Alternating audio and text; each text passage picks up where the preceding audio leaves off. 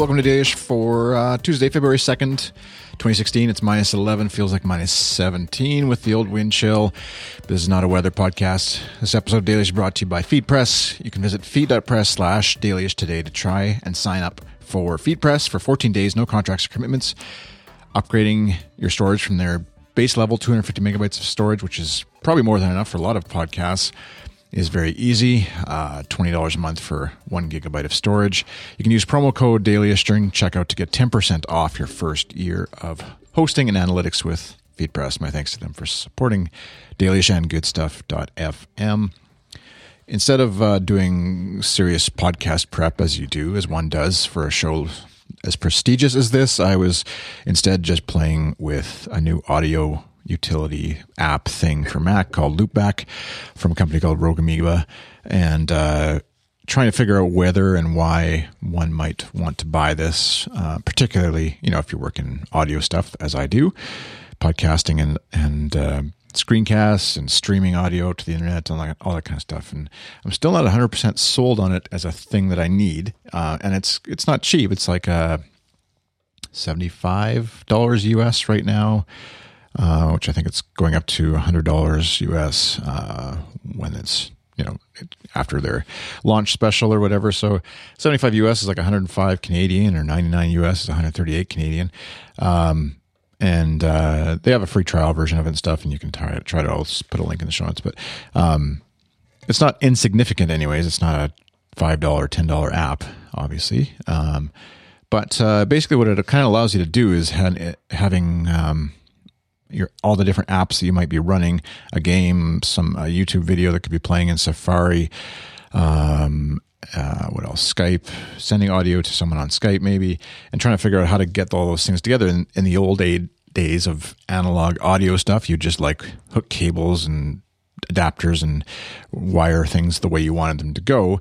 And this is kind of like that, except for your computer. So inside there, you can pretend like there's a bunch of audio cables you're disconnecting and reconnecting, just to get audio to go where you want it to go, is kind of the idea of how it would work. And so for folks who do things like what I do with podcasts and with screencasts, recording yourself playing video games and, or whatever, those kinds of things, it can be a really handy app. So they have that, and then they have another one called Audio Hijack that is also does sort of similar stuff, but it's more of like a recording app, and it's actually cheaper. So I was trying to figure out why you'd want one versus the other, and I still don't quite know. But anyways, that's what I was doing instead of preparing for this podcast. And then finally I just have to record it, because otherwise it's going to be it's supposed to be the first thing I do in the morning. And then by the time I actually get around to recording it, after answering emails and catching up on Twitter and client work and whatever stuff I'm supposed to be doing, I get distracted and forget to actually just record the podcast. And so what I had, I was walking my kids to school this morning, as I sometimes do. Sue and I kind of take turns, sort of, depending on the morning and what's up, taking kids to school and things like that. But man, it isn't really that cold like my body should be used to it. Minus 17, if you're not used to that, is very cold.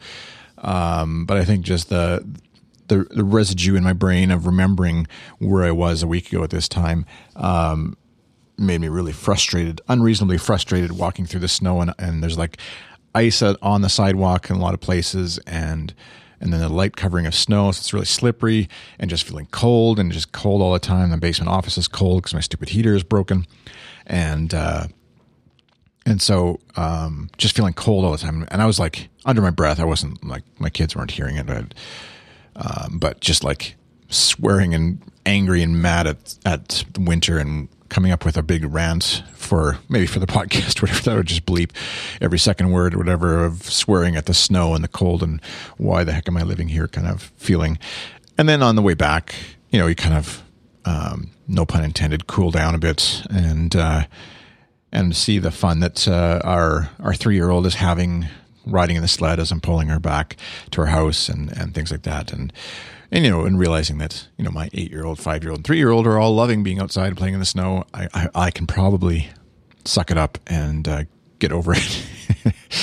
But still, I was just realizing how much I think I'm warm climate type person. I can handle 9 days out of 10, I guess. I would choose warm climate over cold. I like the cold in terms of like visiting a place that's cold, having the wood burning stove, shoveling out from a deep storm and stuff. That's fun for a weekend or a week or whatever. But yeah, the other 51 weeks of the year, I would choose warm climate over cold. Cold just kind of makes you feel like, I associate, kind of achy and chills with being sick. And so it just kind of always has this edge of like sickness. It feels like, I don't know.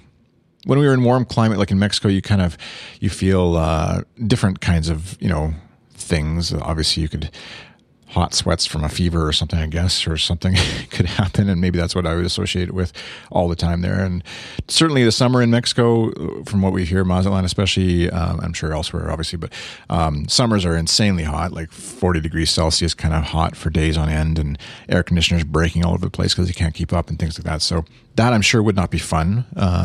But at any rate, I'm just saying all this to confess my snow, winter rage, cold rage, but that I've calmed down. And so you won't get to hear the full effect of that cold rage. All right. Well, time to go get some more work done. Thanks for listening.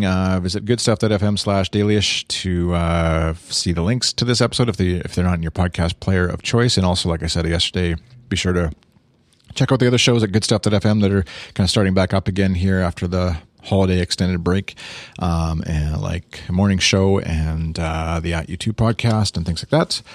And let me know if you have any questions or comments about the show. Chris at goodstuff.fm is where you can reach me. Chris on Twitter. And I think that's it for this episode. Thanks for listening. Have a great day. Bye.